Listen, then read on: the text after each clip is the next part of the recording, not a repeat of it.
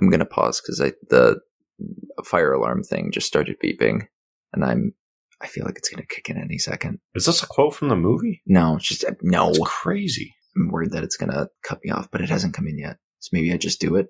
It'd be kind of funny if it cut in while I was... Okay, it's a quick line. I'm just going to do it. You have no idea how much I want it to cut you off. It's going to happen. Yes! Oh my God.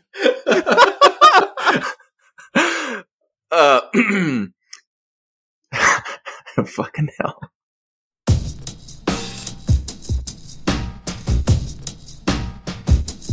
Hello, I'm John Waters, and I'm supposed to announce there is no smoking in this theater, which I think is one of the most ridiculous things I've ever heard of in my life. How can anyone sit through a length of a film, and especially a European film, and not have a cigarette? But don't you wish you had one right now? And I'm telling you, smoke anyway. It gives ushers jobs. And if people didn't smoke, there would be no employment for the youth of today. So once again, no smoking in this theater.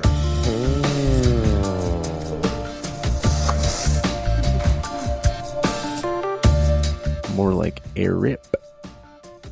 How about that? No? Thank you. Interesting. What do you mean by that? Elaborate on that, please. It'll become clear. You're not getting away with this one. Thank you so much for listening to But what was he? Try Love what was he cooking? Podcast. It's a Like, literal what roundtable were you podcast. cooking?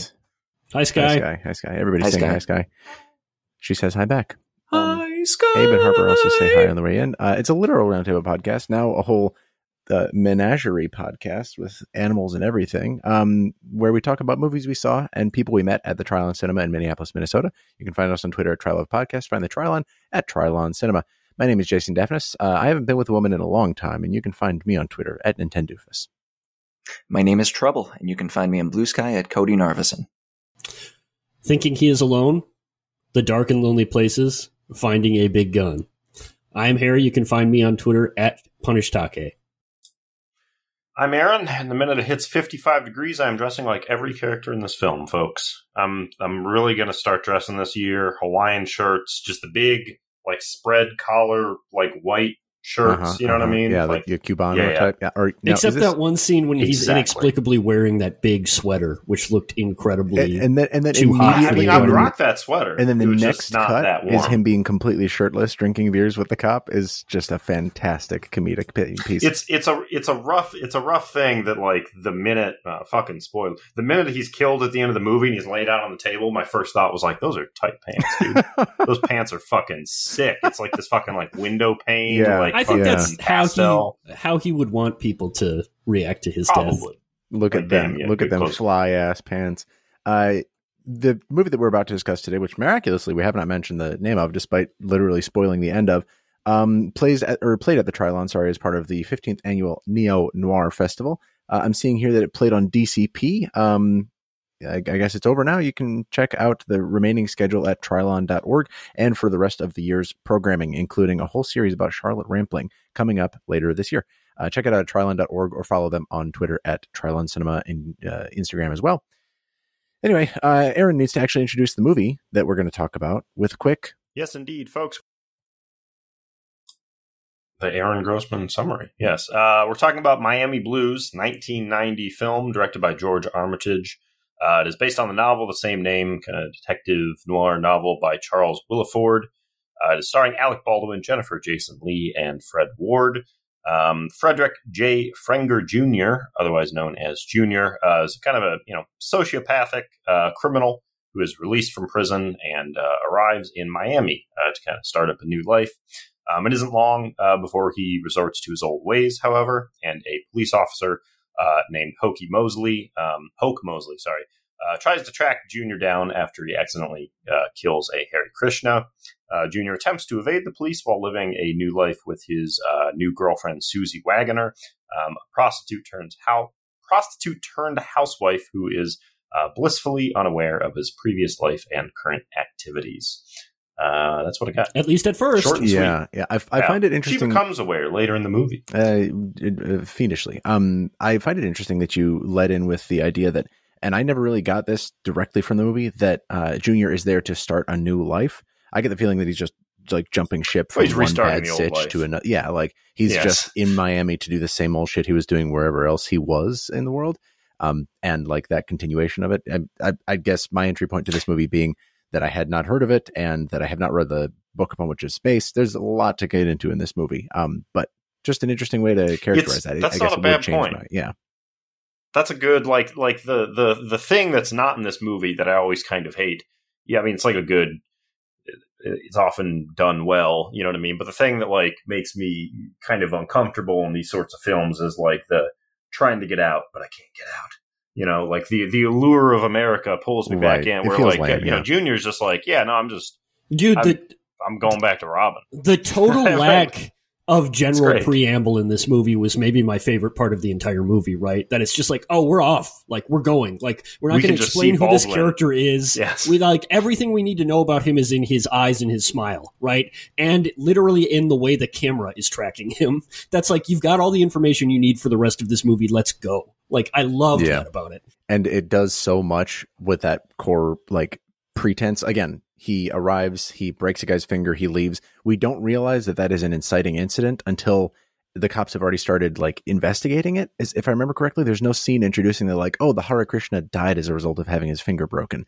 It's actually just like we see a scene where the cops are surveying the dead body with incredible callous crassness and laughing over his dead body. And then we find out, oh, that's the reason that the cops are actually onto him. Like that's the inciting incident here. That's why everybody's chasing Junior. The whole story feels like the sort of thing that just emerged organically, right? It's sort of like, wait, this is the plot of the movie? Like you kind of waiting for the actual plot to start, and then it's like, no, it is actually all about this like weird semi-random crime spree. Yeah, it was. I think it was a New York Times review from 1990 that was mentioning like, it takes you a little while to realize that Hoke, the actual detective, should be the main character of this story in any other movie, but like he's not. He's distinctly like a side character. I, as part of like an entry point to this movie, being, you know, the cover and sort of the tagline, real badge, real gun, fake cop or whatever, I had no idea how to like ingest this movie. So I was just going back to like noir tropes. I was going back to, oh, there's a femme fatale. There's the, you know, sort of morally gray anti-hero type. And it totally upends that maybe a third into the movie. By that point, you're either completely on its wavelength about it being something completely different, or you're just like disliking it. It seems like it was probably split people about evenly in that respect. Well regarded now, like Aaron was saying, like consider, I think it's got like something among modern reviews at like an 85% on Rotten Tomatoes or something. But just to imagine somebody trying to actually sell this movie, I do not envy the marketing team that was behind the promotion of this movie, because it's noir, but it's actually following the sociopath and it's positioning him at the center of the story. And there's not a whole lot of play into those tropes, at least not without, you know, a gigantic wink. And I guess I'm just sort of going about my experience with it, because I did expect something far more straight, so to speak, than I actually got. But I'm really pleased for how strange the left turn it took, you know?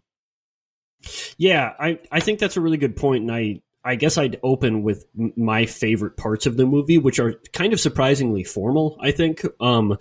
In that, like, I think this movie not only is exactly what you described, but it actually has like the strength of its convictions to commit to that throughout the movie, including in terms of how it's filmed and shot.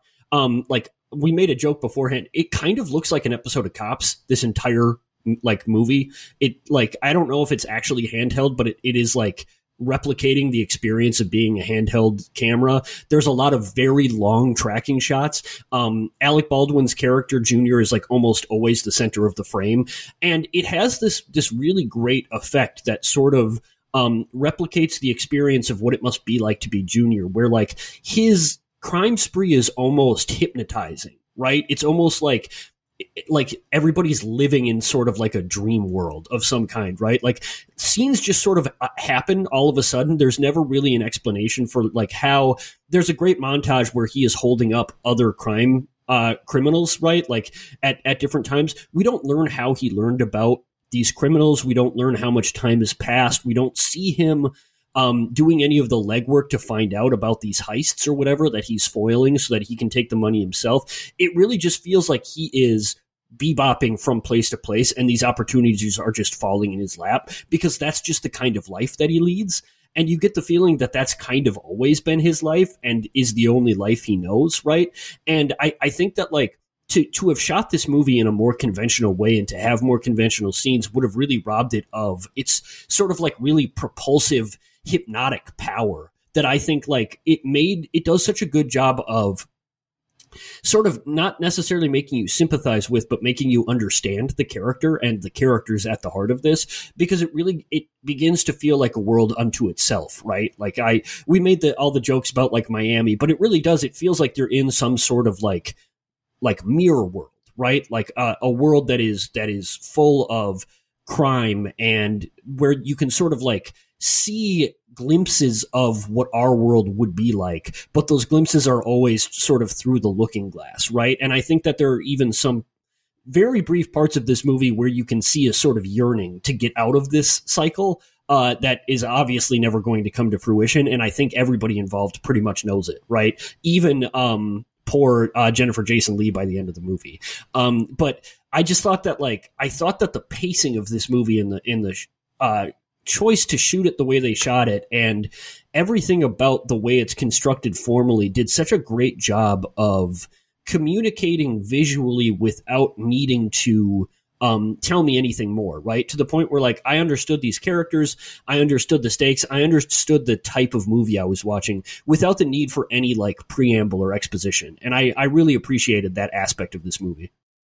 Yeah, I really did as well. And I think you used the word hypnotic, which I feel like is a pretty good, that's like, yeah, the type of sentiment that I was making note of while watching, especially in the early goings, getting a sense of the specific type of skis that like Alec Baldwin's character is. This sort of like, he's sociopathic, but he's very methodical. It's that type of thing where you go in a movie, rather, like going in with no explanation about like what, Alec Baldwin is bristling with this chaotic, rough sort of energy, and like everything he does, you glean has like one or two sort of purposes to it. Like he is, like he's starting a new or restarting an old life. And so like he steals a suitcase to like, get money and get belongings, but also like sell what's in the suitcase to like people that he meets later.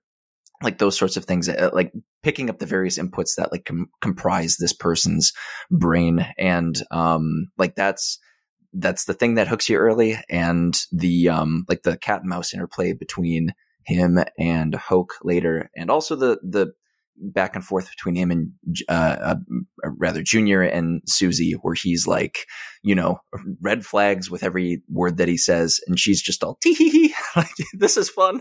It's like that. That is, I don't know, that brought me through kind of the latter stages of the movie.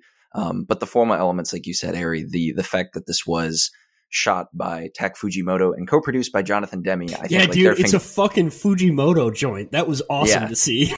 Yeah, their fingerprints are all over this. Demme to me more so with the like melding of like making the edginess work alongside the like the black comedy elements. The fact that Junior might be otherwise hard to not necessarily sympathize with, but like dutifully follow throughout, a 95-minute motion picture. And then Fujimoto with the, like you said, the center framing, the tracking shots, the making sense of chaos, like chaotic, like we need to frame this guy in a certain way. We need to like get the full sense of what he's doing, and not every camera could make that happen necessarily. They clearly made it work here, I think. And so, yeah, there's so much movement to it, right? Like there's much momentum to every shot. Like I love the example you did with where he picks up the suitcase, because like the camera dips with him, right? And like follows in one continuous shot to watch him do that. And all of the scenes, especially the scenes of crime, are like that.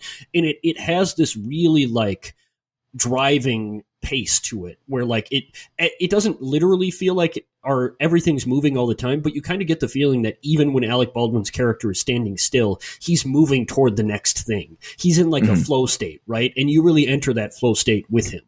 Yeah. It's like following a surge of electricity in the moment that it's happening. It's wild. I don't know what sentiments would that echo with you, Jason, if any. Yeah, I think it's It's more that like the way that it again builds sort of maybe playing off of direct assumptions that somebody might have had going into this movie, that it's either more lighthearted or more straightforward than it is based on, again, the promotion, sort of what I've seen about it, some reviews of it, is like there's a lot of presumed structure by the time that you get to, say, Junior and Susie in the hotel room. Where all she has to say is something, or excuse me, all he has to say is something like the quote I let off at the top about, not being with a woman for a long time. And then suddenly they are fully just in each other's arms. They are committed. They are like together and in love. And it's like, this is maybe the kind of cheesiness you would expect of a noir from the late 30s, from the 40s, maybe like a cheaper, pulpier version of this. And so it sort of lulls you both visually and like narratively into that false sense of like, I don't know, like predictability, so to speak. And then again, with formally where the camera's moving and how we're following the character and how like things get a little bit more unhinged as the movie goes, not ever like fully off the rails. I don't think I never got an incredibly like, oh, this is handheld camera style feel from it. But maybe that's just because I was following it a little too smoothly and not like noticing that amount of friction. But it just like it uses all of its parts, so to speak, to like pull your expectations, like to put those away, to like, again, you kind of, by the time that you meet Hoke in the room, in the whatever fucking police station, he's asking one of his informants for money. Like he's literally, I think that's what that interaction is. He's talking to, I think he calls him Blink, the blind guy who seems to be an informant for him. He's asking him to like spot him money for, and it's sort of a wry, like, oh, the cop who can't really, make ends meet, and he's in a hotel because, his wife and he are divorced, and all this kind of like, you're seeing the little pieces of this building up. And then you're sort of anticipating that maybe the focus will shift to Hoke at some point. And it like, maybe thematically you could say, if you're like head-assing it, it does, because Junior impersonates Hoke for a good chunk of the movie, but not factually. It's just, it gets to this idea that the movie for me is about like the pieces of things that just don't fit together necessarily, like setting this dark, comedic story in a beautiful, sunny, perfect plastic place like Miami, or the hitman, who's the recriminating hitman who's falling for a prostitute who dreams of domestication, and even like little tiny stupid pieces like the doorman who's deaf. His only job is to answer the phone and he can't hear anything. Just these really ridiculous little, almost surreal bits of this movie that color it more for me, more than like, oh, it's about detectives and about cops and about sociopaths. It's these little tiny moments of that piece just doesn't fit here. And we have enough of those that it makes it feel like that's kind of the point. I think that echoes visually with like how, again, it does not move like a noir. There are maybe two shots I can think of that are like, that could have been from a noir or a movie trying to ape noir tropes. In most cases, it seems like it's trying to directly maybe subvert or reject those, and still like see how far the bounds of noir storytelling and narrative can like be stretched before it just becomes a strange black comedy. It felt like a lot of different things watching this movie, but like a detective story was never one of them. And I found that really like a fascinating turn for where I started versus where I ended with it. Yeah, that's interesting. I don't disagree with anything you're saying, but it comes at a really stark contrast to me with the tone or the feeling I had of this movie, which is that to me, this movie feels so smooth and so realized. I was so bought into its rhythm and its beat. Maybe just because of the way that the scenes are constructed, how long or short they are. The scenes are very short in this movie. They're always moving forward. It's very propulsive, like I said, that it can take all of those seeming contradictions that you were talking about, Jason, right? Like all of the little like hanging parts that don't quite make sense and feel kind of strange about both these characters and this world. And it makes them all make sense within its own sort of like internal logic in a way that like really worked for me. I just think that like, and maybe again, it's the total lack of preamble or the total lack of sort of like exposition at the top of this movie. But everything about this, it felt like I was really like drawn into this sort of like charming, charismatic, nihilist world of the main character, Junior, right? Where like he's always on the edge and he's always right about to slip off and he's doing this high wire balancing act. And he's making it all look easy, right? And it felt like I was being charmed by that. And what's interesting about that is like all of the characters sort of act that way, right? Like, except for with the obvious stark, exception of Susie, everybody's like an operator, right? Nobody's surprised. It's always business as usual. Everybody's always planning their next move. The cops are total, like, right out of the cereal box, sort of like standard cliche cops where like they have their own like little language. Everybody seems to understand the rules of this world that so well, despite the fact that the rules of this world are so bizarre and intrinsic, right? It felt like stepping through, again, like through the looking glass and into this, like this world that really had its own rhythm and pace. And at the heart of it was this character Junior, but this character Junior is almost just sort of like, he's like our, like way into it. He's like our, like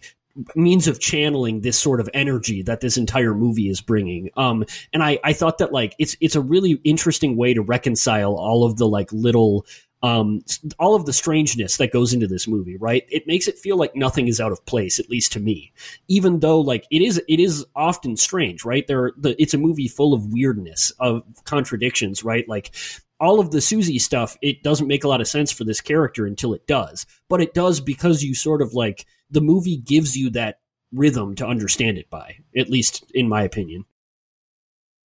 Yeah, I would agree with that. I think that like this movie is, in a genre, but also in like a kind of a larger, collection of films that we discuss. Like every few months we get one of these, right? That they're usually not in like series at the Trylon. They're usually like kind of one-off films. They're usually, like the kind of 1980s, 1990s kind of crime movies that are like, good, but not like considered, classics or whatever. Unfortunately, I think kind of largely forgotten. And I think, unfortunately, I would maybe describe them as like a little easily disposable in a way, or like easily digestible. I mean, I think of something like Devil in a Blue Dress, which we covered maybe, how long ago was that? 2 years? A year? Maybe just a year. Maybe probably 2 years, right? It was 10 years ago. 10 years ago. Yeah, I was 57 at the time. Which is a better movie than this movie, but also I know exactly what you mean in a weird way. Like if they are totally of a piece with each other. They are of a piece. I mean, they're in the same genre for sure, right? They're also, adaptations of novels that were, intended to be kind of, easy crime thriller reads, right? This was the first, it's an adaptation of a Charles Willeford novel. Hoke Mosley was the detective in those novels. Alec Baldwin is obviously kind of the main subject of the film here. But like, I think that like without the character of Junior, I think this movie is quite a bit worse, right? But I think that like, yes, the movie is smart enough to know that like Junior is like the real appeal here, and it like almost sort of like a chef like sprinkling salt like all the way up here and having it just like land all over the food. We get like seasoned with so much like just little interesting bits of Junior being Junior over the course of this entire film that it gives this film like this very unique character that I find quite appealing. And then like none of those scenes are like the most amazing things by themselves, but like all of them like have this little bit of style to it that kind of make you smile. Like the scene where he's like talking through a haiku as he's doing this kind of, house robbery is like delightful, right? Like the way that he goes around and just like finds inexplicably these crimes happening in Miami and then just like makes them even worse by inserting himself and like doing his own crimes in the middle of them. All while seemingly not stopping, right? He's like a shark, right? It's like you get the idea that he did all this before lunch. Right? Like the man wakes up at 8 o'clock and walks straight down the street and has like 7 different Yakuza type encounters or something. Which is, it's crazy that like the thing about like Florida being Florida was like, even before it was like cemented as a meme, it was like in general, like the cultural osmosis, right? It's like, damn, Florida is fucking weird place. And I'm sure it's part of that's like Miami's like kind of, the stereotypes around crime and whatnot that somewhere like Chicago has for sure. But like, yeah, he just like witnesses, I don't know, 6 robberies happen over the course of this movie. And you get the feeling it's because of him, right? It's like there's almost like a Cowboy Bebop vibe to this movie where it's just like he brings the world along with him, right? Yes, it's great. Yeah, what you're saying about like, I guess the way that he inserts himself into these situations, it makes it feel like he is like orchestrating them in a way. Like the scene is entirely just him showing up at the scene of a crime. TV's being stolen and he takes advantage of it. A purse being snatched and he, runs away with it as well. It is like the I think tied in with sort of the general vibe I get of like, oh, these weird, disparate, frictiony pieces that don't seem to make sense, but that add to this very sardonic sort of feel of almost parody. I hesitate to call it parody or satire of the noir genre because I thought of it as almost farcical. Yeah, it's more of a farce, more fantastical yes. than satiric or parodic. But like, though, I think it's using those specific pieces, the way it's shot, and like the direct framing of Junior as sort of like, excuse me, at least until near the end of the story, our way in. There's some interesting stuff around that too. Is like it is getting to this broader theme, maybe a little bit of Cowboy Bebop as well, where like it's highlighting sort of these falsehoods about the characters. Like I said, there's like Hoke is not the main character, but in a way he is because he's the cop identity that's being used to commit all these crimes. The fact that like you guys know the Cowboy Bebop. You guys understand Cowboy? The thing about that show is that it's largely based in like noir and westerns, right? It's fine. It's fine. This is not like Cowboy Bebop. Cowboy Bebop forever, dog. I will always say like this thing from 1910 is exactly like this thing from 1979. Like, these trumpets are reminding me a lot of Cowboy Bebop. Yes, I can do that. Fuck off. It's called relative points of reference. It's fine to do that. Anyway. Yes, I understand. Also, Cowboy Bebop is a show about characters that are trapped in the genre that they are a part of and no longer want to be. And I think that that's also what this movie is. But we can talk about that after Cody says something. Cody, what's up? Yeah, we sure can. I heard those same trumpets, by the way, and I thought, oh, wow, these sound like La La Land. A point that I did want to this is ultimately, a point that I that kind of stuck in my craw, like in a good way, but as a potential discussion point of like Miami as like the hotbed for all this. Cause I think around the time of the gas station, car drives through the convenience store, the gas station, and he chucks a bottle of pasta sauce. It's like, man, this dude's running into crime every which way. And that I think I like the narrative y'all are putting forth a little bit more of just because of the magnetism of this dude. Like he's enigmatically drawing these situations onto himself just because of like, his status in this particular universe, like crime is drawn to him. In a sort of like Gotham City-esque way, like there's crime around every corner. He has terminal main character syndrome. Right. Yeah. And I guess maybe more broadly, that is just a way in which this movie maps noir, or I guess more specifically neo-noir, onto like what it's trying to do. The idea of, because like you go into whether it's like old time noir or like an old Western maybe, where it's like a small town, a dusty corner of the world where like nobody thinks to look, and so anybody can get away with anything hiding in the shadows. There's shit lurking, and juxtaposing that onto a big city like Miami, and like kind of I don't know, cartoonishly portraying it where it's bright and it's kind of like the idea of Fargo, just like bloody crime, like the worst things imaginable happening in like a big snowy landscape. Like I can kind of read that, or like this is a parallel to that, where it's like it's Miami. We're building this in world of like, I really like this crime happened or happens in Miami, but like we're building it up to be something a little bit different just because of the nature of this particular beast, like a setting to pair alongside this dude who deserves, this sort of world because I don't know, he's commanding it, or he wants to command it. So that's, I'm still kind of figuring this out as we go, but like Miami as a character, or Miami as like a neo-noir setting, and just like populating it with all these droogs that Alec Baldwin needs to either shoot or like con into like overcoming because he's pretending to be a cop. Is that's a fascinating nugget to how this all works. I think that's a great way to like, one, the comparison to Fargo I think is very learned and insightful, but two, I think that like, that is a great way to talk about Junior. Is like the thing that disarmed me about this movie mostly was I felt like I was kind of on top of things until it started to break out some really strange humor, and mostly centered around Junior's like acts in the world. The first time I was like, whatever, I could write off the cops at the airport, you know, sort of crassly commenting on whether or not it was simple assault or murder one, that he killed the Krishna by breaking his finger. Like that felt like table stakes a little bit in the whole noir form.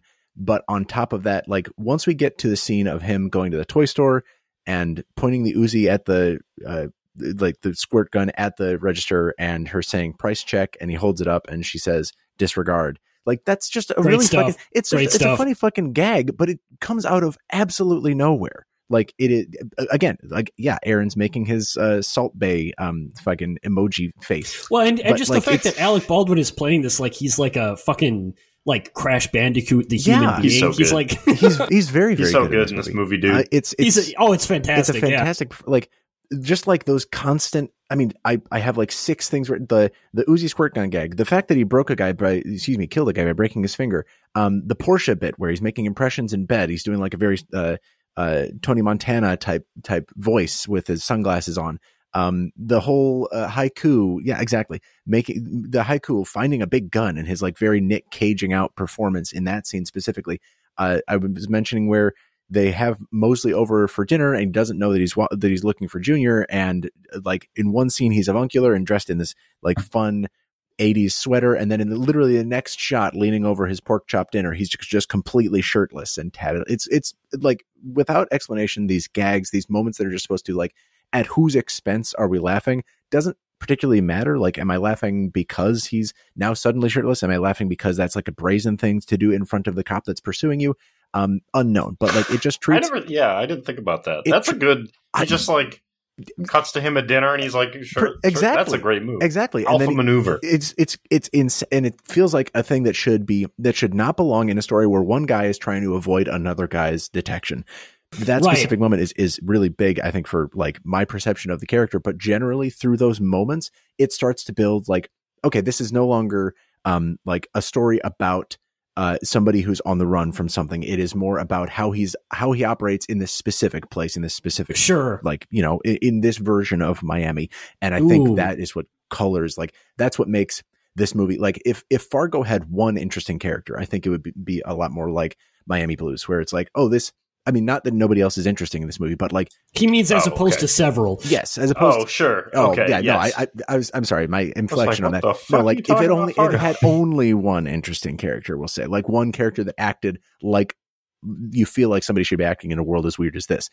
But you know, Fargo isn't. It's got a whole cast of everybody who kind of does that shit. I don't know. It's him as like, he seems to contain these multitudes, and yet it reduces him to a simple goof so fucking often in this movie that it's a very easy, like, I'm going to latch onto this guy. I can sort of predict what he's going to do. He's probably going to cause violence and mayhem. And yet I don't know really what that means for the rest of the story, because he's the only one who's acting that bizarrely, even in the weird, bizarre framing of this movie. Fantastic way to get into the movie is by just watching where he, you know, like his comedic hits and what jokes it gives him and what jokes it plays on him. That is where, like, I finally turned around on this movie and I was like, okay, this is no longer sort of a over the plate, you know, noir set in Miami, baking sun and you know, and soft sole shoes on the pavement kind of noir. This is just a freaky, bizarre ass, like dark comedy that rarely has the musical cues or camera movements to really sell that. Instead, it's playing some pieces straight and some pieces not. It's just a fantastic way to watch this movie unfold as it goes. Yeah, well, I mean, I think what I really latched onto about what you just said is that it's so clear that Junior is not on the run because he literally takes no steps to sort of like cover his tracks. It's not clear at all that he's trying to get away with anything. Even at the very end when he's shot by the cop, it's just sort of like he almost shrugs it, right? He's like, yeah, well, that's the end of that. It's like Susie's at no point is he ever hot under the collar, really. He says that he wants an ordinary life. He says he wants to escape. And there is maybe some attraction to that, right? Embodied in his attraction to Susie. But if anything, it's more bemusement. Like, I love the first scene with him and Susie because he almost can't believe that somebody like Susie still exists in the world. Right. And that he is running into her and that he can be a part of her life for however long. And it doesn't seem like he harbors any illusions about what that's going to turn out to be. Right. He's just going to, like everything else, just let it ride, see where it takes him. Right. It's just sort of like, he says the world's a shithole. I don't want any kids. There's the whole symbolism of the Frisbee that they're tossing. He tosses a Frisbee with her. There's a very brief scene where he sees a family on the beach tossing a Frisbee, and we see what looks like it could be construed as yearning in his eyes. And then finally the cop tosses the Frisbee to her at the end of the movie. But all through that, for a guy who says he wants a normal life, he makes absolutely no attempt to do that, right? He makes no attempt to stop what he's doing, to even cover up what he's doing. He's just doing what is apparently the only thing he knows how to do, right? Or the only thing he wants to do. There's this great sort of genre awareness that like the best noir protagonists have, but like where the noir protagonists are sort of characterized by an angst they have about the genre in which they exist. There is no angst to Junior's character in my mind. Junior knows exactly what he's about and what he's doing and is sort of prepared to accept the consequences of it on any level, right? Like he's trying to get away with it, right? He's going to try to like live on the edge as long as he can. But like there is this almost affability to even when he is doing sociopathic things that makes him so charming, right? It's like even when he's like shooting people and like mugging people and setting up the cop, it's almost like he's doing it with this sort of like wink in his eye that makes him so sort of like likable. It's like I thought a lot about like the way that people felt about like Prohibition gangsters, right? Where like they were almost like celebrities in their time and everybody really liked them, and it was like it was just right. Well, it was just because like there's just this like this affability to the stakes that Junior is a part of. And I think that like that's maybe my favorite part about this movie is just the way that it handles genre so differently. Where like I think that Junior is a character who is like so intimately aware of the story that he's in, but he's not interested in making it a different story or trying to like he's sort of resigned to the like the fact that he is a part of this absurd crime world. He is Sisyphus if Sisyphus was happy, right? it's like he has fully embraced sort of like existential absurdity, but like in a way that he makes look good. And there's almost like it's in a bizarre way, even as he is killed for it, like there is an appeal to it that is sort of impossible to overlook. And I think that like even Susie at the end is sort of like speaking to that, right? Where it's like, well, he was never a cruel person to me. He was never like, because he was totally like comfortable with who he was and where he was, even though what he was doing was absolutely batshit insane.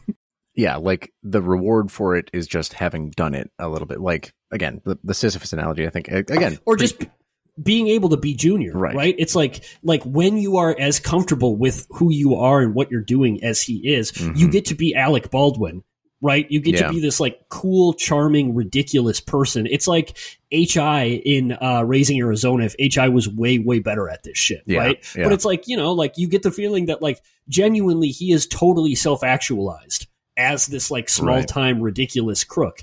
And like to be anything else would be ridiculous. He even says like, I don't understand why anybody would spend their life in a burger world, no matter how much money you're going to make, right? I think it's exactly like you said, Jason. It's like the money is not the point. The point is like to live this life. Yeah. I mean, and that's what makes the sort of like, maybe not convincing, but like repeatedly shown longing, at least on Susie's part, and like performatively on Junior's part to like settle down and have this, like the symbolism of the Frisbee and stuff. I think even that is like becomes a bit of a gag in the background because again, to remind everyone that the plot goes that, the further and further Susie and Junior get in the relationship, the more he like realizes the value, or at least in the background, like maybe we don't see this happening within him, but he sees the value of having like somebody to rely on, a partner, so to speak, somebody that he can at least hide out with. And he gestures at, intimacy, and they fall in love, etc. They get, I don't know if they ever actually do get married, if I remember correctly, but they refer to each other as fiancés, etc.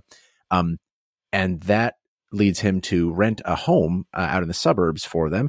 And that is literally the thing that gets them caught, is the police track down their utility bill, which they would not have had that kind of paper trail had they not like drawn so close, had he not decided to, sort of extend the olive branch that far toward his own, the next vine, so to speak, swinging from vine to vine. If he hadn't tried that hard, if he hadn't let it go that far without, again, like just waiting for the boulder to fall down the other side of the hill, then probably would not have been caught. So he was, again, but like, if we're assuming that truly the action is the reward, and like the, what he wants and how he acts around it are two different things, then like, I think that's where the tension comes in, and sort of that like wry, dark comedy is he got closer to a thing that he had said that he wanted. And there's, signs that he wanted something like domestic life and a partnership, that like at every turn we have to remember that he doesn't actually want, but still that thing, how far he let it go, is sort of like the Achilles heel of his continuing, gallivanting around Miami. I'm very like, yeah, I like that. I feel it's almost silly though, right? Because like I think that like that is his character flaw, right? That is what gets him caught. He even says at one point like, "Oh, this normal life has got me soft," which is a hilarious line to say, because that's right after he tried to defeat an armed gunman with a spaghetti sauce can and gets hit by a car for his trouble. But like, you're right? Like there is this idea that the tension inherent in him that keeps him from self-actualizing, the sort of self-illusion that he might be a normal person, that he might get out, that he might be able to have this life with Susie. That's what brings his ultimate downfall. But even that is farcical, right? Because like, we see so little of it. And it feels so little like the actual plot of the movie, right? Like, you can maybe make the argument that like, oh yes, this is like a tragedy in that classical sense, but like, we get so little of that, and it does not really feel like the point, right? Like, instead it feels like maybe the tragedy or the farce of it all is this idea that like, he's been taught to want this, and so he wants it even though it's so clearly half-assed, right? It's like, oh, like, I have to have some sort of goal. I have to aim towards something, even though like aiming towards that in a world like this one feels so patently absurd. And like, it is, right? And it turns out to be, and he ends up going down, and I love the last shot is just a fucking shot of Miami. It's just like, yep, there it is. Like, that's one more story in this naked city of ours, or whatever, right? And but it is sort of like it sets up the classical stakes of sort of a tragedy, and then sort of like takes a shit on that idea itself, right? This idea that like, this is a moral story, right? Or that like, oh, like, if only he would have like self-actualized in a different direction. It's just sort of like, now, like, this was a dude who was living the life that was always going to end this way, and then it ended that way. And maybe he or we harbored illusions that it was going to end some other way, but it was absurd for us to believe that. Yeah, I think I agree with you in that, like, I don't find an especially, like, large amount to chew on in regard to, like, Junior's character and, like, the idea of, like, the American dream or, like, making it right. I think that, like, he wants those things as, like, I think my read on his character is that he, like, kind of yearns for those things because he feels like maybe he is supposed to, right? And I think that exactly. Always going to be... he's always going to be uncomfortable in his current situation and desire more. But at the same time, that's all an excuse, right? It's like that's what's running his engine. But like, that's just, it's almost arbitrary, right? He just needs something to make him go. But I do think that, like, although I don't think there's like too much to chew on with like his character, I do think that like Susie as a character like is about that, right? Like, Susie very much desires a kind of more regular domestic life. She kind of has her own plans to get there that are kind of, upended when Junior comes along. It's like, at the start of the film, she's working as a sex worker, right? It's like hinted at that she comes from a life that's like maybe not as secure. And she, kind of represents, kind of stereotypical, for better, mostly for worse, kind of, domestic, femininity, right? And that she's good at cooking. She's good at baking. She wants to fulfill the role that she imagines as this kind of domestic wife, for this husband who, of course, has his business that I don't understand, right? He has investments, right?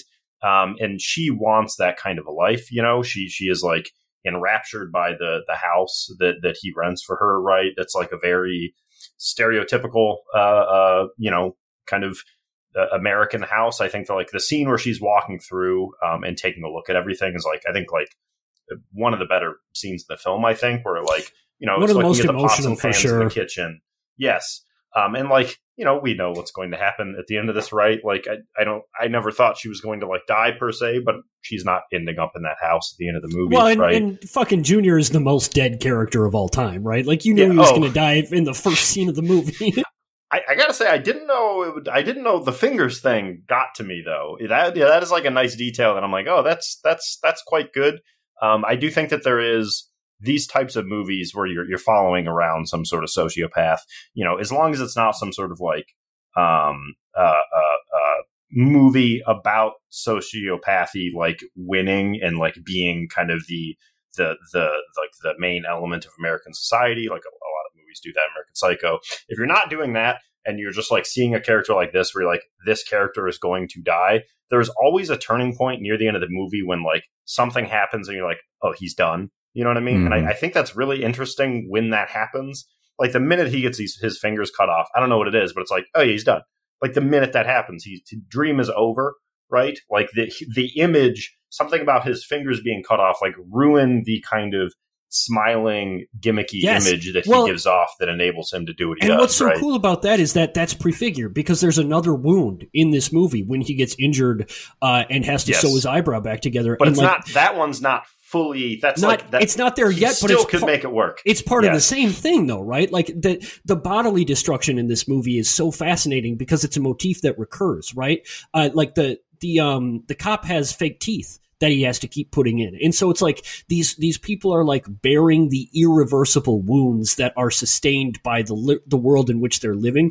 And those wounds are reflective of a sort of like psychological scarring that makes it impossible for them to like operate the way Susie is, for instance, right? There is no fake teeth for there are fake hands, there are fake legs, there are fake all sorts of stuff. There are no fake fingertips, right? Yeah. Which is like the thing, I think. Sure. Where it's like this character relies on the artifice, and his fingers being cut off in that manner is like just a definitive statement that like that somehow artifice is broken. Irreversible, or just like even if it isn't literally true, just like the trauma of us seeing it, like the shock of seeing something irreversible happen to this Teflon character is so shocking, and it's such a turning point. You're right. It reminds me a lot of The Gambler, which is like this really good James Caan movie where like James Caan can't help but keep doubling down on things, and like by the end of the movie, his like body's falling apart. Like he's literally like people have slashed his face to pieces and shit. Oh no! And it's so wild, right? Yeah, and it's like literally like this person is like the consequences of their actions are like literally taking them apart piece by piece. Yeah. I really like the contrast of Susie to Junior because like I think Susie is the only character who has any sort of like hope that the world that she has been sold exists, right? But what sucks about her and what's so sad and tragic about her is that she is already also on the path that all of the other characters are, right? Where like she has clearly already had a pretty tough life, right? Like I think that the very last scene with her is pretty indicative where she's like, hey, I liked him because he always ate the things that I cooked for him and he never hit me. Right, like that. Those were her big parameters for like this guy's not so bad. Whereas like Junior spent his entire life in prison. Right. And so, like all of these people are like in the process of being disillusioned and it feels like just a matter of time before you lose that completely. And this is almost like a coming of age story for Susie, where she ends up in the place or closer to the place that the cop and Junior are by the end of the movie. I like that you brought up the disillusionment of the characters over the course of the movie, because it bears like a parallel to, I think it's just the Wikipedia. I don't know where it's sourced to, but apparently George Armitage had like the intent in mind to, like you were saying earlier, about the ability to, I don't know, not empathize, but at least like be along for a ride with Junior somewhat, and sort of like his magnetism and the, you want like to follow where he's going. Apparently, the director said, I'll just quote directly, "What I wanted to do was have the audience go on that ride with Junior while he was running around and playing cop, and to really enjoy it. And the audiences I saw it with did. But then slowly, I wanted to take that away from them, so that by the end of it, they would feel a little bit guilty about having so much fun earlier on in the picture. However, it kind of backfired. We did a preview in New Jersey, and the audience was horrified when Junior died. They practically rioted when Alec was killed." And that sort of reflects to me like building a sort of dangerous magnetism there, and like not committing hard enough to, if truly you want, and I don't know that would have been the best directorial decision to make, like, try and make this character unlikable, or more explicitly a bad person, so to say. Like we sort of knew who he was, again, through the goofiness, through the violence that he exhibits, through the continued choices of a hard time hustler that he keeps making throughout the movie. I don't think it was like necessarily you're along for the ride and it's fun and it's a goofy like time with him. It was always like, this is going to catch up to him eventually, because he's not in it for an end goal. Like Harry and I were saying, he's not in it for money, whether or not he gets the money. He's in it to like keep doing it. He's feeding the machine to keep running the machine. And I think like the more pieces you're feeding to that over the course of the movie, the harder it might have been to, again, turn the character toward a less empathetic, toward a like the director said, toward like a guilty place for the audience. So that like disillusionment that the characters feel with like their station, with their lot, with like the way that they've interacted with specifically Junior, but mostly, with the world around them and the characters within it, is like, for me, it's reflected in like how they wanted you to feel about the character itself. Is like, you can have your good times, you can like hope for better, but eventually the reality of the situation catches up. The cop catches him, the cop kills him. The, woman who was hoping to build a life with him is, then left somewhat bereft, with, no real direction. Does that make, like, is there anything there in that parallel, Harry? Does that like sing it all with what you were saying? Well, I think you're characterizing my favorite part of the movie, which is that all of those things are true, but it doesn't focus on them at all. Like, this is a movie about the seduction of a sociopath, and the person he's seducing is you, basically, right? Like, I think the director was right on when it was like, oh, like, I want to make sure everybody is like having so much fun with this person. And I think in its own way that like builds a really good argument for it, right? Like this movie reminded me at times, this is a weird comparison, but like of Goodfellas, right? Like I thought a lot about how like the whole point of Goodfellas in the first act is like, hey, like, the reason I became a gangster is because it's a way better life than I could have ever had possibly in any other way. And I kind of like that for Junior here too, right? Where it's just like, hey, like, this is an absurd world where none of us actually have a chance to get the American dream or anything like that.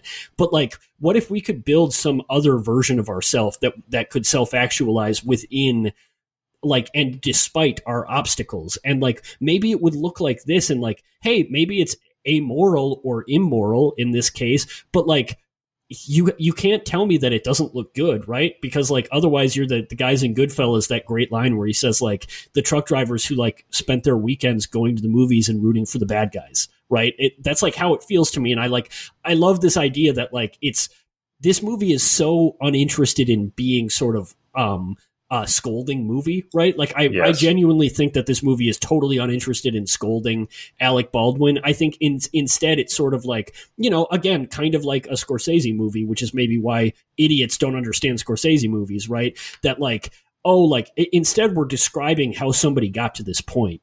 And the fallout is a natural consequence, sure, because of course it is.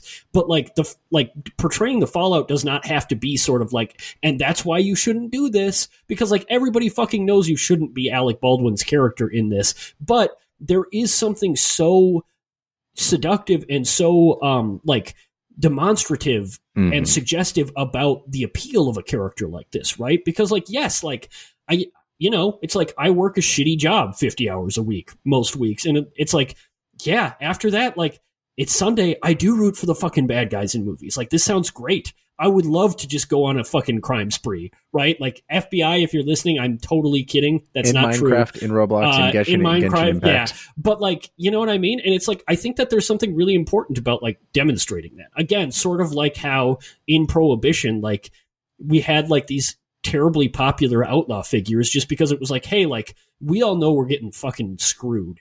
And, like, at least these guys are screwing back. Like, there's something to be said about that. And I think that, like, portraying that and, like, but instead of, like, having it be this pointed sort of, like, we don't even really get how the characters in this movie are getting screwed, except that it's so clear that they are. And I just, you know, it's fun to root for a character who is not taking that lying down, I guess. Yeah. And I mean, it's the most, like, hacky joke about this movie, but it's like, it's a fucking GTA Vice City crime spree. It very much is, yeah. Yeah. For sure. You know. Cody, you don't get to turn off your camera for that one. You know that game. Is this a principal thing? Or are you not just that one? I know what the concept of GTA is. You never played GTA Vice City?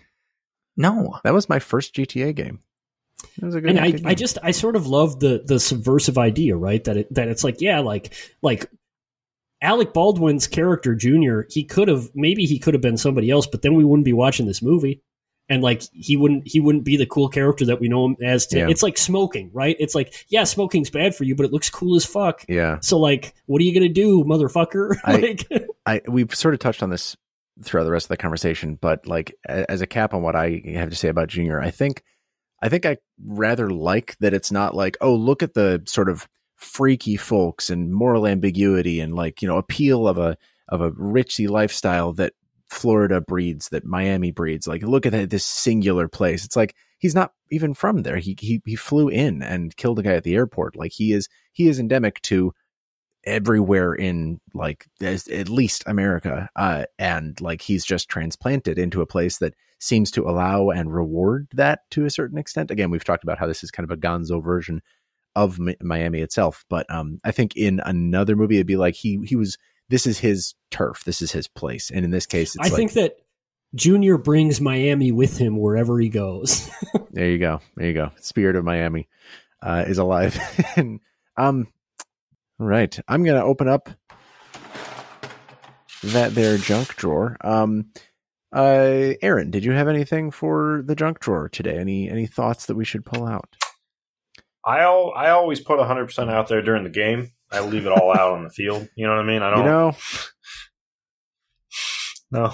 Wow. Between that and Jason invoking right over the plate, this is an oddly, like, subtly sporty episode that we got here. The only, I think, extraneous thing, it wasn't worth a grander discussion by any means, I don't think, but I loved the final couple of brief notes of this movie. We've already talked about the ending a little bit, like the shots, and, like, they're just bite-sized moments with, like, a handful of the different threads that are just, like, permeating this entire movie. The Hoke is saying, I got my teeth back, and then Spirit in the Sky booting up, which is what kicked off the movie. Mm-hmm. That frisbee toss that was previously mentioned, and then the shot of Miami, which I think is the final shot of the movie. Just like bang, bang, bang, bang. It's like, wow, what a perfect series of dominoes. That's one of my pound for pound, maybe one of my favorite endings to a movie that I've seen in a while. Just for how it, like, I don't know, touched on so many of those different things, like in cutesy, fun ways that made me forget about the fact that, you know, I witnessed a grisly death. That was just, I don't know, a nice tone to end on for my money. Yeah, anyway. I mean, the fact that they ended with, like, a pre-death monologue, like a letter that he had written to Susie that ends with, and that's how I got the Miami blues, and then Spirit in the Sky kicks in. Shut I mean, the can you fuck imagine up. ending the movie? No, I do want to talk about, because Harry brought up the frisbee toss. I mentioned it as part of, like, my supporting argument. In that frisbee toss, I guess, like, because we had seen the motif pulled up earlier in the movie, I was reading, like, that Susie has been in relationships with people like Hoke before, maybe long or not, and that it has been, like, characterized by the things that she was saying she was with Junior to escape, you know, like that Junior ate all of her cooking and never hit her. And that in cases like with Hoke, presumably people like him, or maybe even him, have been that kind of person to her before. And And there's like this sort of soft like realization that like in a good world, I would be not an evil enough kind of person. I would not be I would not be like a presumably abusive husband who has been left by his wife. In a good world, you would be able to like support yourself and like find the domestic life that you seek with somebody who could help you achieve those goals, et cetera, et cetera. Right. But like instead, there's something generally hopeful about it, which I liked. But really sad, right? Because it's yeah.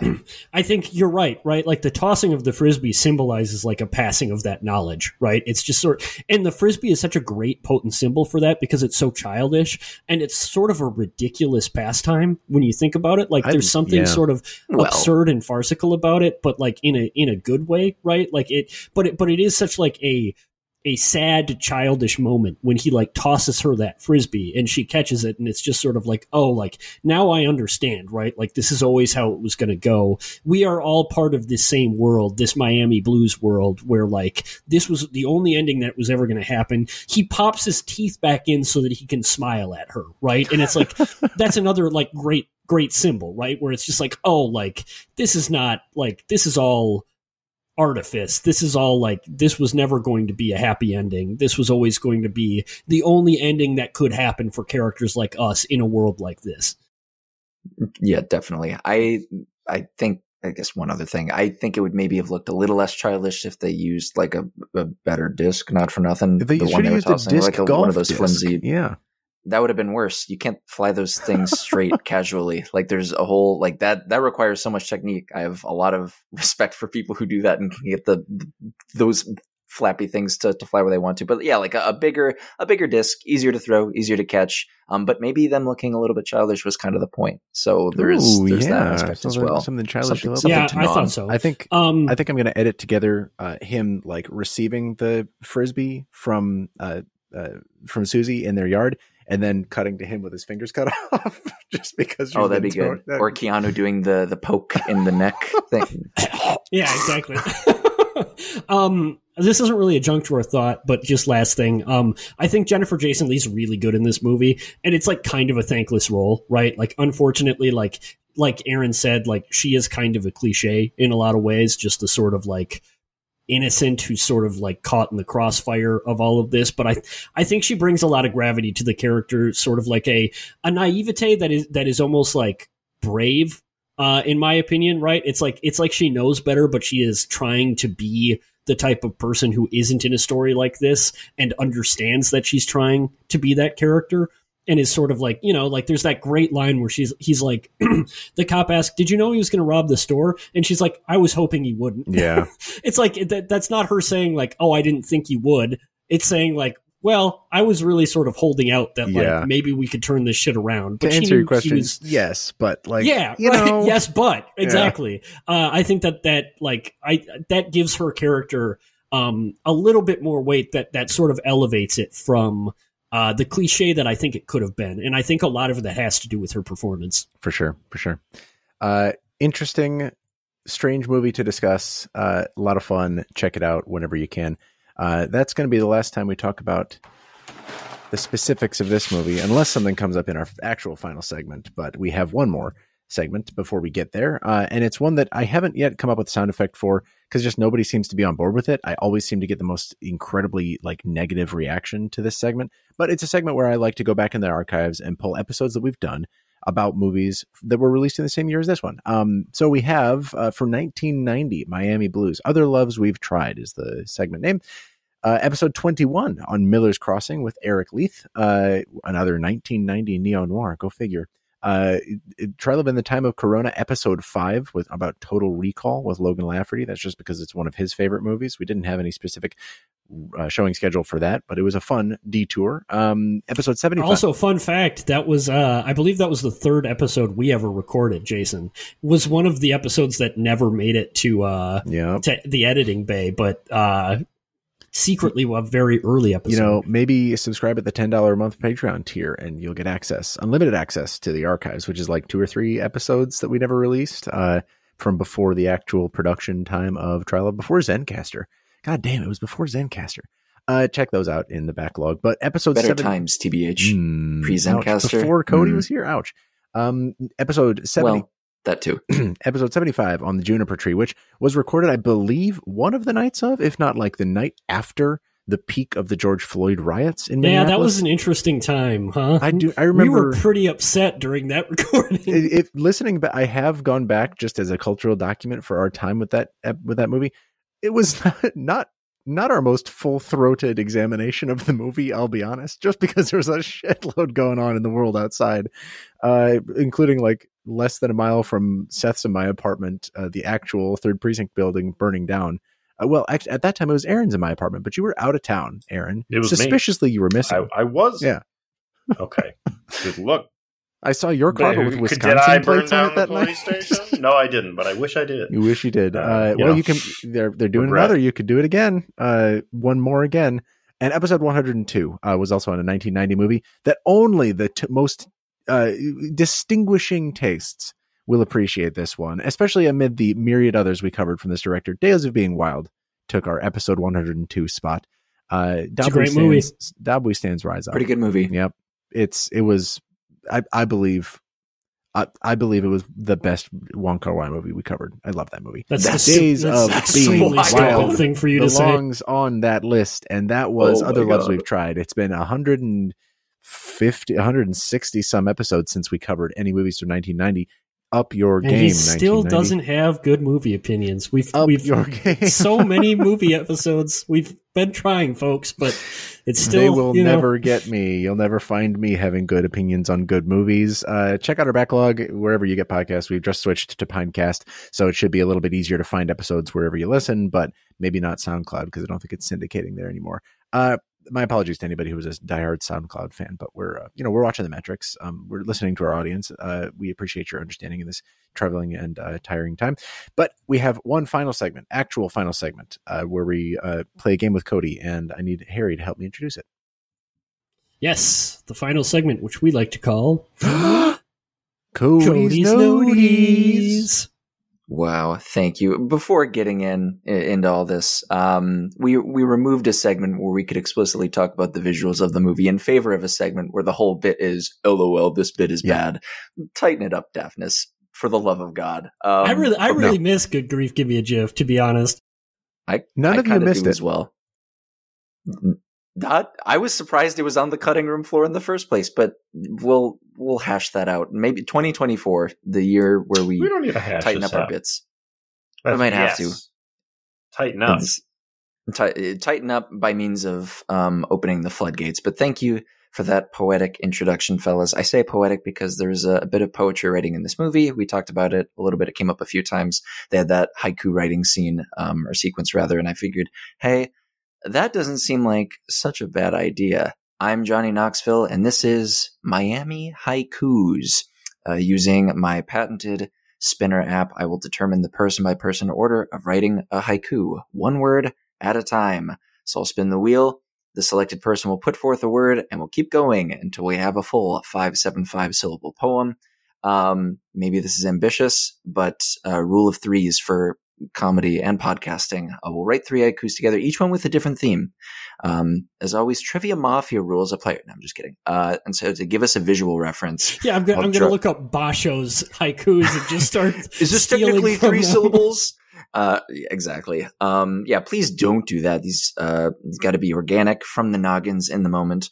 I'll drop a link to a shared doc in the chat where I'll be typing these up. We can get a bit of a visual reference for all of this. So we got a lot of plates spinning in the air while I pull the Spinner app up. Our first haiku, the theme, we're going to have the theme being, I'm typing this as I go, the theme is going to be Miami.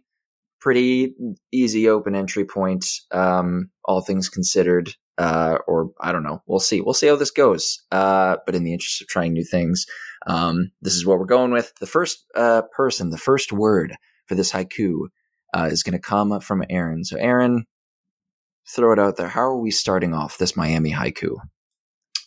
Miami.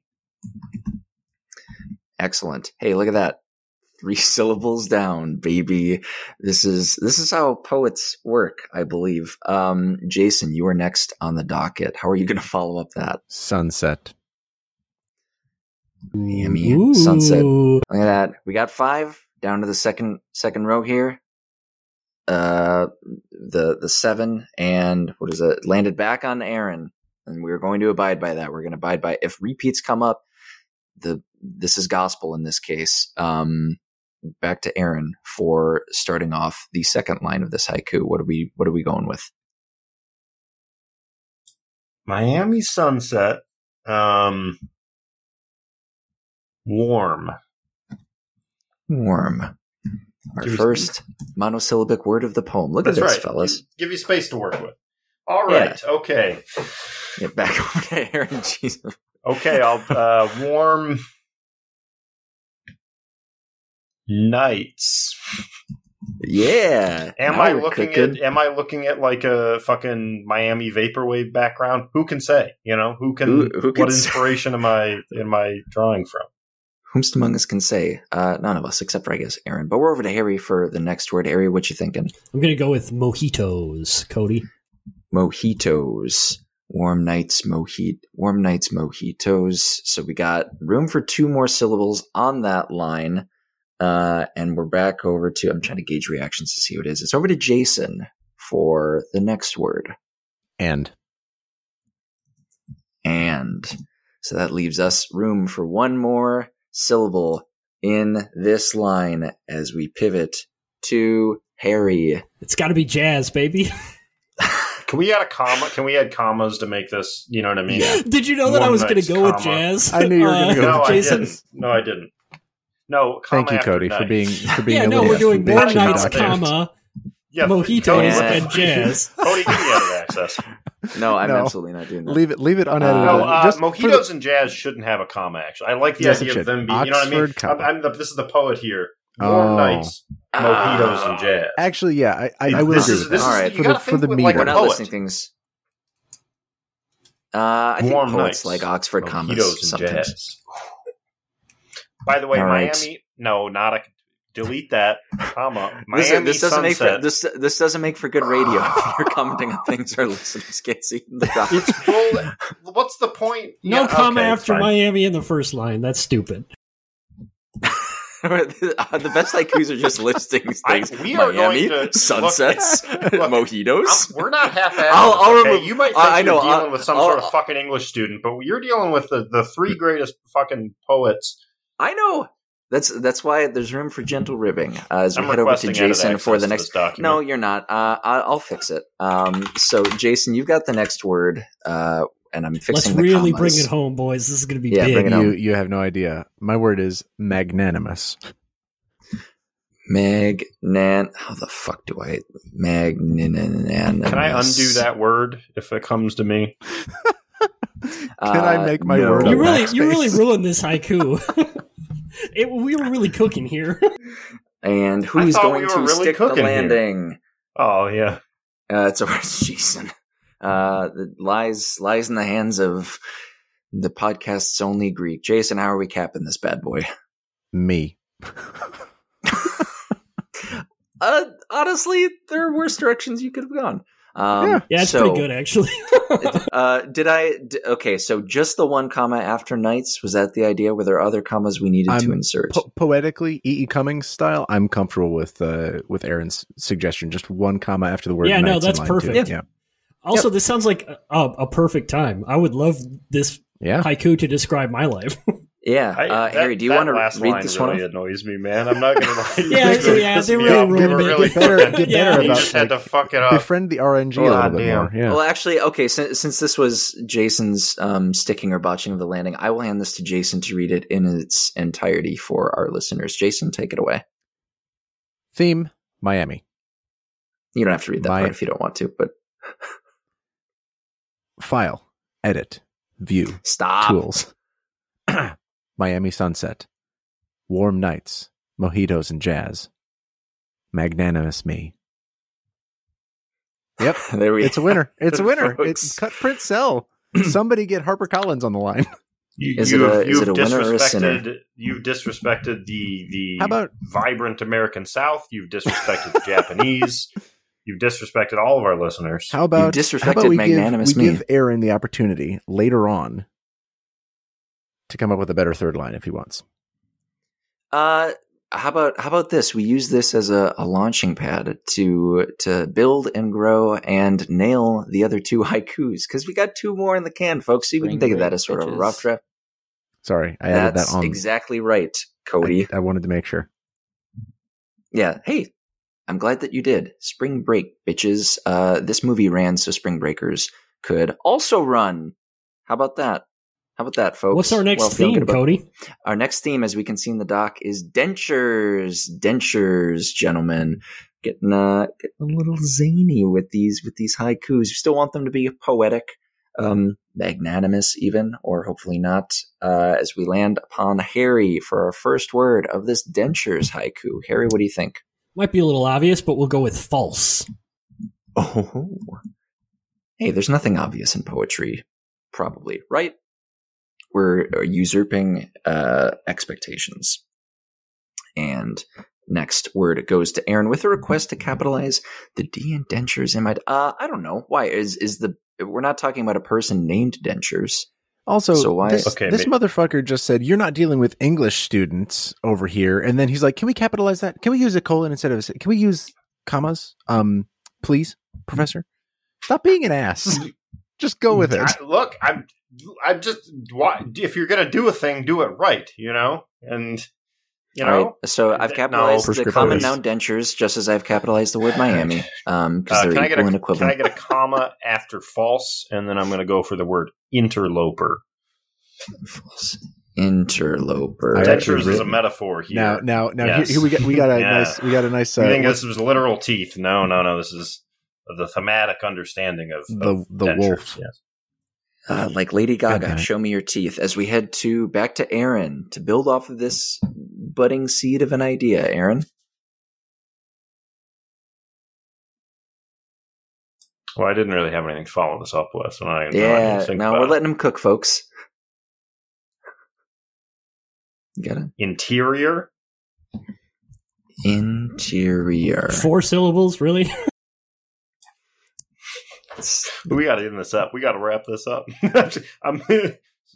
Fair. That's fair. That's what you think as we head back to Harry, ping-ponging it back. Harry, how are you going to follow up interior?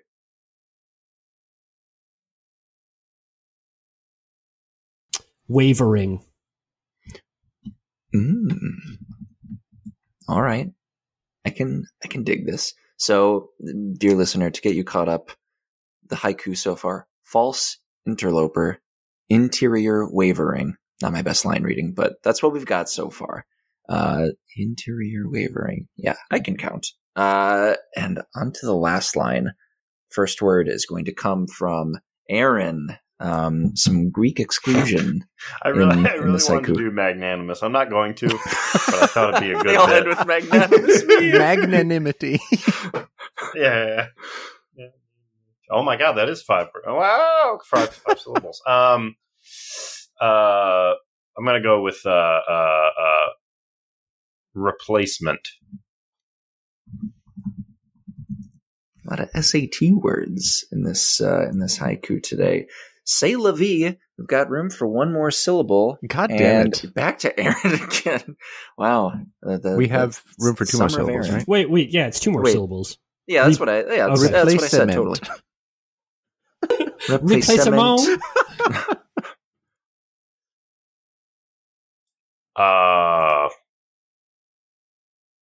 Chompers.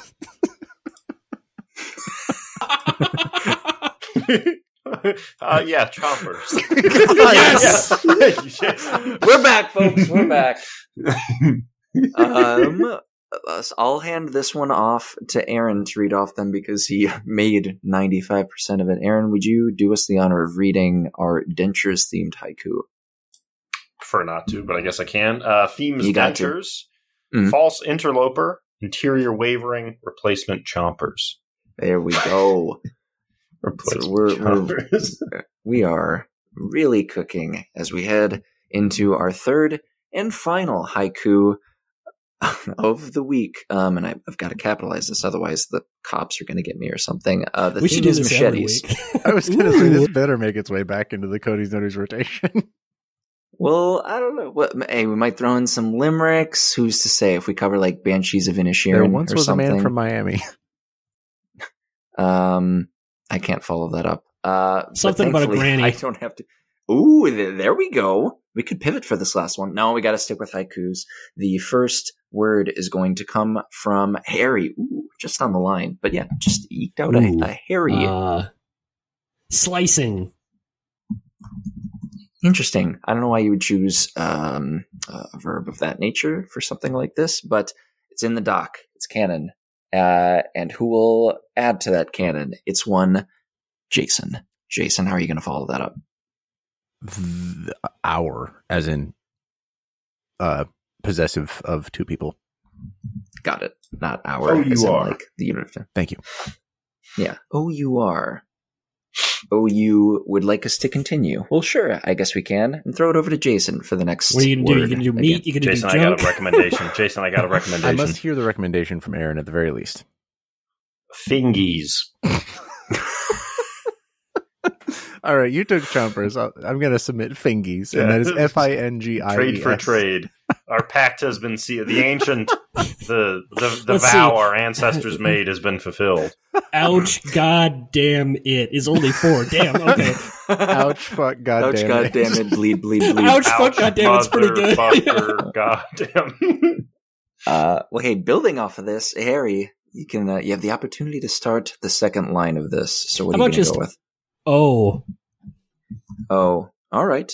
I will leave it. I'll leave it open. Something tells me we may need a comma depending on what is chosen. Maybe not to insert anything. Oh, Jason by a Ooh. nose, By a hair. by a little Perry. My word is what? What? I'm gonna write it the normal way. I'm not gonna put an H before the what. Do you think this warrants a comma after the O, or should we Okay. wait and see? Can Yeah, we wait and see. Can, Wait hey, and see. can we Okay. remove the H from O and it just becomes O? Like No. no. Not a fan of that. We're not Walt Whitman out here. This isn't the fucking internet. This Wait, isn't we aren't? fucking Twitter, buddy. This isn't a fucking little stick figure comic. Fuck out of here with that shit. Oh yeah, what do you think this is? XKCD. Over to our next word. Oh, group chat notifications blinding it, but we've got Harry for the next word in See this my poem. brother Harry. do something in a Twitter chat as the notification on Cody's phone. Folks, it was bad. Yeah, not Harry's word. That was the notification from Nick, but I'm going with sure Harry's the. word would be good. The. Oh, what the? Fucking fuck. No, we'll see what goes with that. I like that. Some connecting words in here as we head over to Jason. Jason, Harry allied. Are you going to oop? What word are you going with? Oh, what the blade? Nice. At this point, do we want to put a comma after O, or do we still want to? Should we just fuck wait till that the up? end? How do you- I mean, it can there's- be. It can there- still be a good line. Just yes and. How it, do you man. fuck that up? How do you fuck it up, man? There's History of violence. How do you fuck that up? Harry has an opportunity to add to this in whatever capacity he would like. I'm trying to think of new ways to hand these off. Harry, what word are you going with? Taketh. Oh, what the blade taketh. I'm just gonna. We have one more I'll put a syllable comma then, right? after. Oh, what the We do have one more syllable in this line. I will do some maintenance on this document because apparently somebody wants the words to be the same size. But we got it on Jason for the last syllable Could of you this off, line. Jason?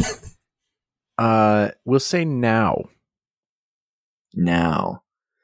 Oh, what the blade taketh now. Very good. Here is where we get back to it. we send this one home. We're finding it. Yep. Magnanimous Jason knife. is like a madman, like trying to take control of the wheel while we're driving. and My we're web slowly connects trying you to all. just wrest control. Yeah. He's trying to, and Harry comes up with the wheel as he gets the first word in the I will final say- line. Yeah. Soon. Soon. 4 more syllables to cook with as we throw it over to Aaron.